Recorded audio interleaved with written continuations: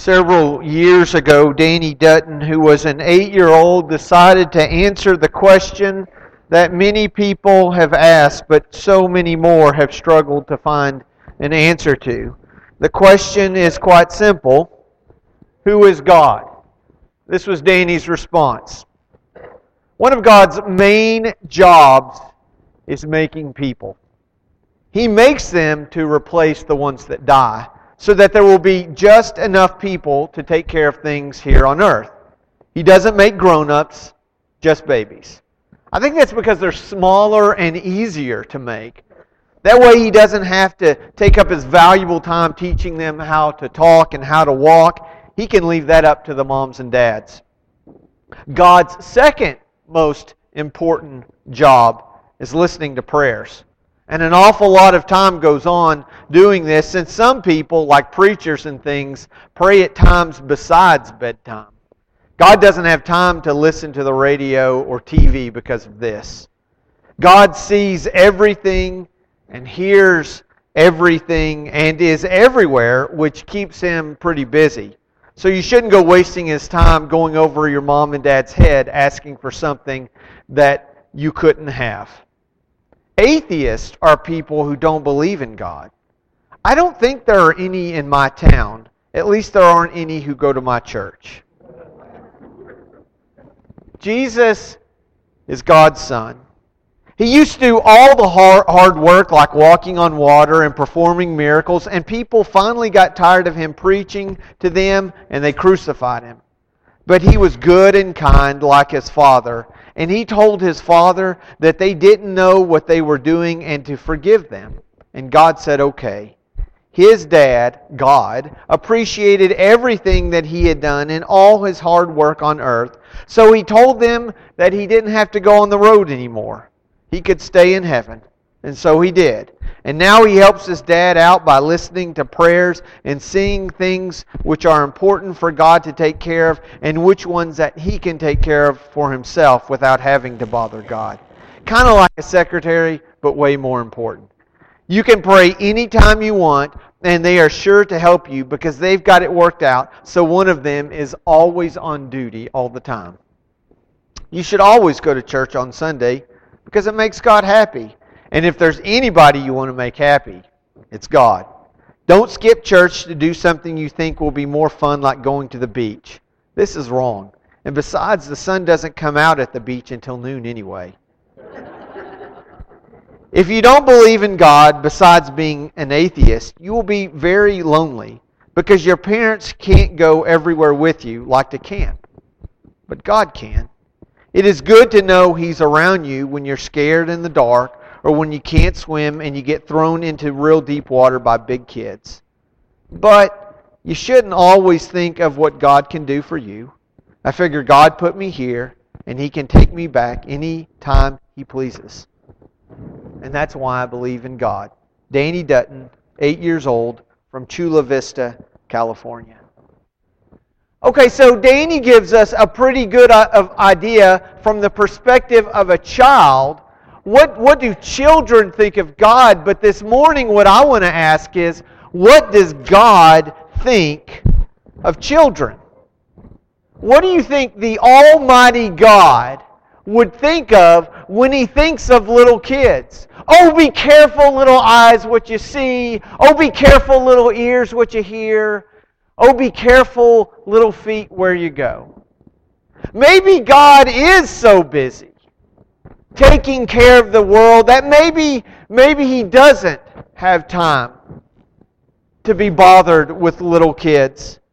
2 young children were overheard talking one time about the problem of being raised as little kids. And one of them complained, said, from the very beginning, my mom and dad tried to teach me to talk and how to walk. And as soon as I did, they looked at me and said, sit down and shut up. And so I'm curious, what does God think of little children?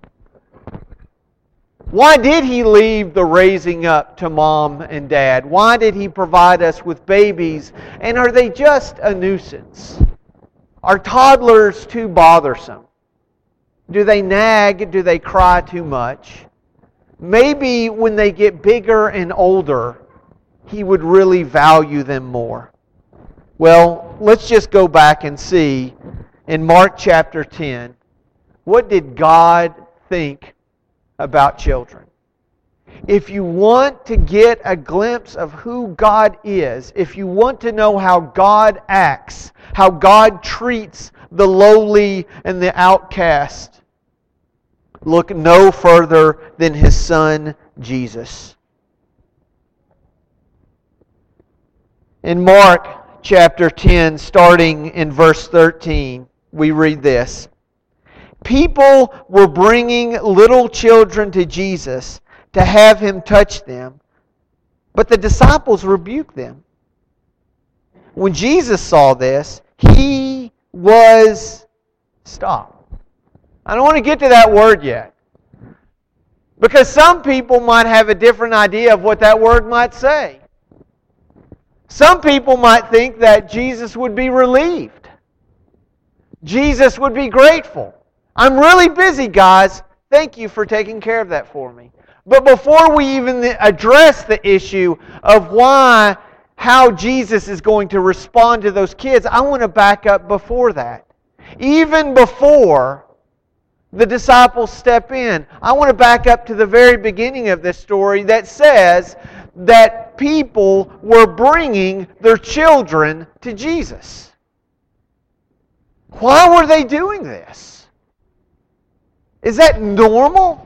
Is that something that you would do? Did they find that it was appropriate to come to Him and say, here, I'm bringing my child here in front of you. I want you to touch my child. What exactly did this mean?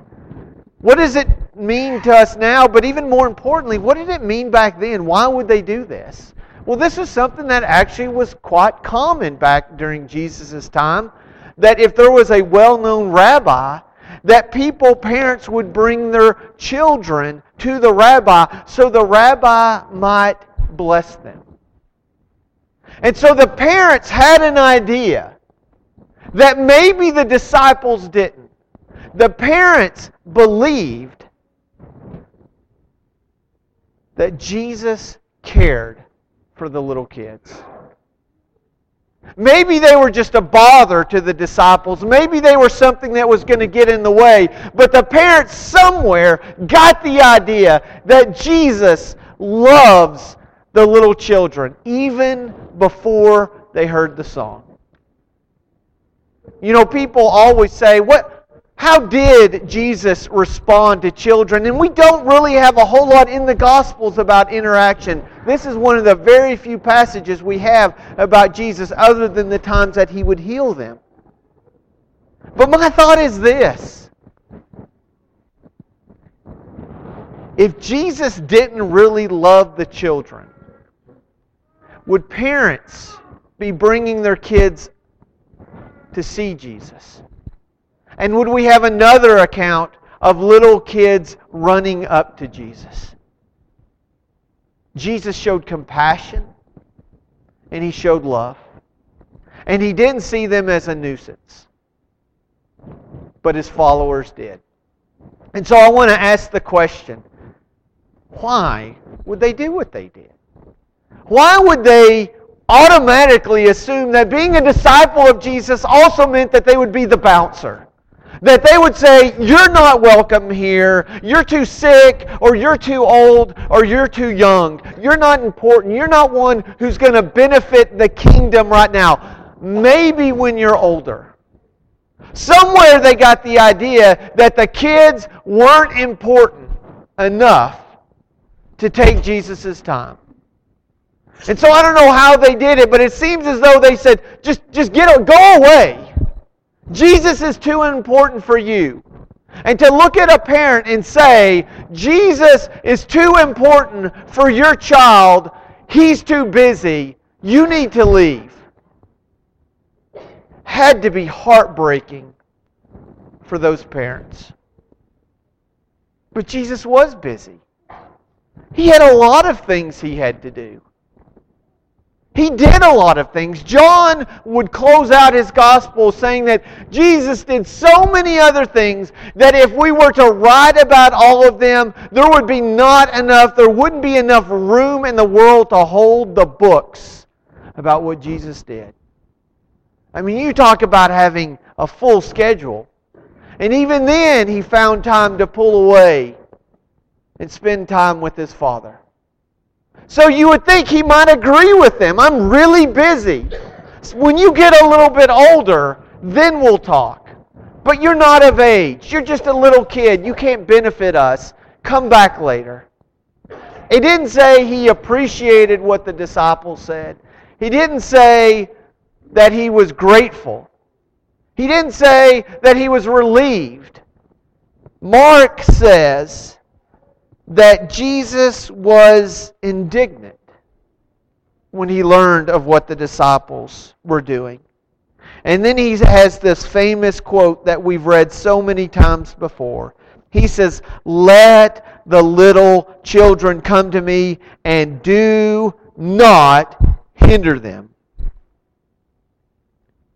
For the kingdom of God belongs to such as these." Now, this is a really big statement, and we're not going to delve into this right now. We're going to talk about this in class. But there's some crazy things that are going to happen in the previous chapter, in Mark chapter 9. In fact, it's really, Mark 9 could be the blunder of the disciples. Over and over again, they're going to make mistake after mistake after mistake, and then they're going to pick up in 10 and do it all over again. But this whole idea of the kingdom and what's involved here is crucial to the context. But he goes on and he says this, "I tell you the truth, anyone who will not receive the kingdom of God like a little child will never enter it." He wasn't saying that someday when they get older, they'll get to be a part of the kingdom.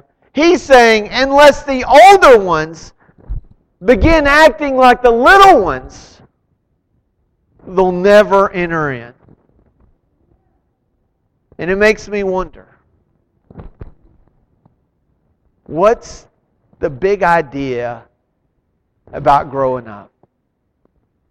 What is it that we long for so much that we think, oh, once I get older, all of these things will happen, and I'll get to have a car, and I'll get to go out to the movies, and I'll get to have a job, and I can make money, and I can do what I want, and I can go on vacations. And the more and more of the things we talk about, more and more involve the word I. You see, a little child recognizes that they can't do it on their own. And they want and they need people who will invest in their lives. Jesus did not avoid the little children. He invested in them. And so it begs the question, what does that mean for us? What is our role as parents, as grandparents, as aunts, as uncles, as parents who are now empty nesters, as widows, as a church? What do we do with the idea of allowing the little kids to come? Last Sunday, I wasn't here with you. I was at home recuperating. I'd gotten a virus on Thursday, and it knocked me out, and I thought, I'm done for. I won't be able to move for the next several weeks. You know how you feel like that? You get sick, and you think, am I ever going to be well again? Like, what does it feel like to want to eat? And so I was starting to get a little bit better, but I didn't go to church on Sunday. I forsook the assembly. I apologize. But I still had church. Jennifer stayed home with me and took care of me, and our youngest daughter was with us. And so we had church. It wasn't fancy church. We didn't dress up in our nice clothes. There weren't any purple pews. There were no announcements. There wasn't a microphone. We didn't stand up to say a prayer. We all sat on the couch. And on the little coffee table in front of us was a little plate of saltine crackers. I know it wasn't the matzah crackers that we have here. And we had little Dixie cups. Not the cute little plastic clear ones, just the one that you have in your bathroom. And Jennifer had filled them up just a little so we'd have a little grape juice in each one of them. And then we did something we don't ever do during communion. We talked. We don't do that here, but we did it sitting on the couch. And we talked to Gracie. Because Gracie, like any other 7-year-old, is really curious. She wants to know, what's the whole idea about the crackers and the juice that goes around? She doesn't call it the bread and the wine. She says, why do those get passed? And why do they get passed by me? In the eyes of a 7-year-old, this is what she really thinks. This is what she really thinks. How come in the middle of church, there's snack time, the adults are invited, but the kids can't have any? And it's a question she wants to know because she's curious. And so we sat there in church, at our house, on the couch, and we started talking about this. And we picked up a cracker and we said, you know what? This cracker reminds us that God Himself came to this earth. Now, when things go bad in a business and the boss sends somebody to fix it, he probably doesn't send his son unless his son is 6'4" and carries a big stick. Because a boss is going to come into his business and he says, I'm going to fix things and I'm going to make sure you never mess up again. And God saw how terrible things were going and He sent His Son. But not to carry a big stick, but to die on one.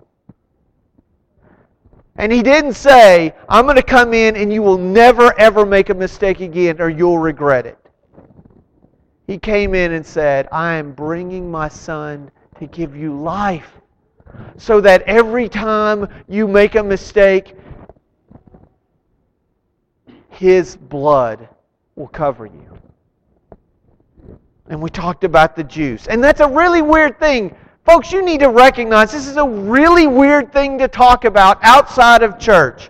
No one has ever said, oh, I have a stain on my shirt. Let me get some blood to wash this out. No one says, I have a dirty car. Let me pour some blood on it because that's really good cleaner.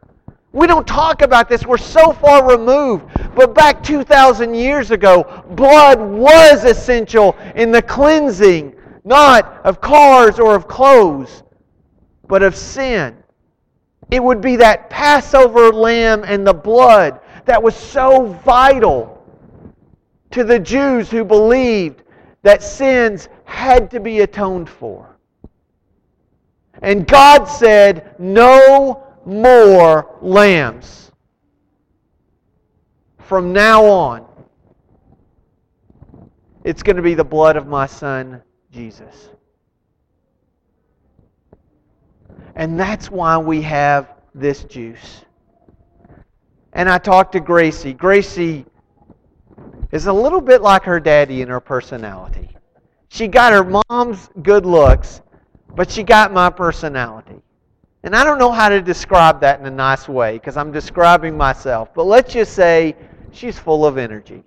And sometimes that energy spills over a little bit like most 7-year-olds. And occasionally at school, well maybe at church too, but at school she'll get in trouble. You know what happens when you get in trouble at school? The teacher makes you go and write your name on the board. And so she has to go write. And I said, I want you to think about our sins kind of like that. But instead of just going up there and writing your name on the board and sitting down, you write not only your name, but you write the sin that you commit. Can you imagine, Gracie, having a marker and writing on the board, Gracie lied today? Gracie didn't listen to her teacher. Gracie ran when she wasn't supposed to. Gracie said something to someone that she shouldn't have said. And I said, this is why we take communion. Because we remember that humongous board that is filled with all of the things that Gracie did that were wrong. And the board that's filled with all the things that Dad did wrong. And the board that's filled with all the things that Mom did wrong. Because of Jesus, God goes to the board with an eraser and a marker. And He starts erasing not all the bad things you did. He keeps those up there. He just erases your name. And then Jesus comes in and He writes your name in your place. That was the sacrifice of Jesus. So we had communion. We had our church. We went throughout the rest of our day. And then it was time Sunday night to go to bed. And as we do, Jennifer and I take turns putting Gracie to bed and saying prayers with her. And Jennifer prayed with her, and they take turns as to who's praying. And Gracie wanted to pray that night. And in Gracie's prayer, she said, "Thank you, God, for erasing my name and putting Jesus' name there." And I thought, is there anything better in this world than having Jesus take the place of your child when it comes to their sin? And taking my place and taking your place. You see, children can wear you out. God, in His great sense of humor, gave us 3 kids spread out over 10 years. Jennifer and I were younger, smarter, and more energetic when we had Wyatt. By the time we got to Gracie, we were older. We have to go to bed earlier. We have to take 2 jugs of Metamucil or whatever just to make it through our days. I mean, it's crazy. And on top of that, we realized Ensure is not enough. We need more than just a boost. We're clueless. We thought we were good parents. Then we had teenagers. And being parents is hard. And it's not easy. And I wouldn't trade it for the world. This church, we don't see kids as a nuisance. They're not a bother. They're not a distraction. We don't leverage children to find a way to get their parents into church. We want to follow the example of Jesus and say, let the little children come to me and do not hinder them. For that reason, I want to spend the last 2 or 3 minutes letting you know of some things that are taking place here over the next several months. For as long as I've been here, every Christmas time there has been a Christmas tree. Not a holiday tree or whatever they call it PC now. We have a Christmas tree out. And for the last at least 7 years and beyond that, we have asked people to take names of children so that they could pull off, and those names came from the New Mexico Christian Children's Home of Portales, and we would buy gifts for all of those kids. Well, there was a conversation that several of our elders had with the New Mexico Christian Children's Home just a few months ago. And in that, we learned something that we really hadn't thought of before. And we were talking about going to have another Christmas party or them coming here. And one of the things that we learned is that during the month of December, there's between 7 and 8 churches who throw a party for those children. In addition, there's a police group that does something. There's a motorcycle group. So those kids have somewhere in the neighborhood of 10 parties during December just for Christmas. And they're getting gifts, and it's wonderful, and they're just nearly overwhelmed. Is there too much of a good thing? So in that conversation, the question was asked, what can Taylor Street do to best serve the New Mexico Christian Children's Home and the kids who are there? And they said, we get lots of stuff at Christmas, but honestly, we need help during back to school. Would you consider, their recommendation was, they didn't force it, they didn't say, here's what you have to do. They didn't say, don't do a Christmas party. They said, here's one way that would really help us. Sometime in August, come down here like you normally do, but instead of bringing lots of gifts and toys that we would get at Christmas time, we would love for you to help us out as we have a back-to-school drive. And that would really help us out. It would help our kids out. And we said, you know what? If that's going to help you guys out, that will be great. Also, because that's not until August, we're also going to invite them down sometime in late January, 25th and 26th. We're going to meet and go to the core with them. We're going to invite our cottage to come and worship with us. That's something that you can look forward to as well. On a completely different front, we realized that there was another opportunity that was made available to us. Our folks over at the clothing room who help serve and lead there, John Trammell and Von Ditto, have recognized that there are some kids who live in our community who don't get 8 or 10 different Christmases. Some of them may not even get one. And so what they have decided to do is that all of our kids who are involved in our clothing room program on the third Saturday of the month, we're going to bless them with a set of new clothes. And so that'll give them an opportunity to get some socks and some underwear and a nice clean pair of jeans. And so you do see the Christmas trees out there. So how this is going to work is you can go there and grab a tag off the tree, and it'll have an amount on there. You can give, we have $5 or $25 or $50. Honestly, you can grab any amount that you want, and if you want to put in that amount, if you want to put in less or you want to put in more, you can do that. We're going to have a box back there at the Welcome Center that you can go out there and you can put money in. We're going to be doing that for the next 2 weeks. And the funds collected, 100% of the funds collected will go to providing a set of new clothes or a gift card. We're still working on the details of how we can bless the kids who come there. We're not going to turn the kids away. We're not going to say you're not important. We're not going to say you can't invest in us, so we're not going to invest in you. We want to help reach those kids.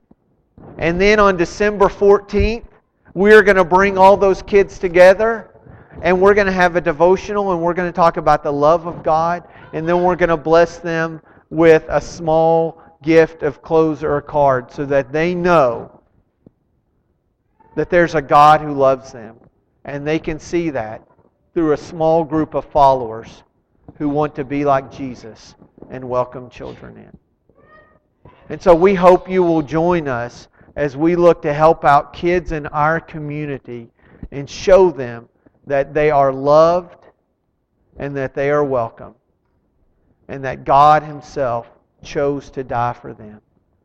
And that's why we can celebrate this holiday season, because of what He's done for us. If there's any way that we can help you this morning, if we can pray for you, lift you up in prayer, if you want to know more about Jesus or to be a part of this family, we want to encourage you to come now as we stand and sing this morning.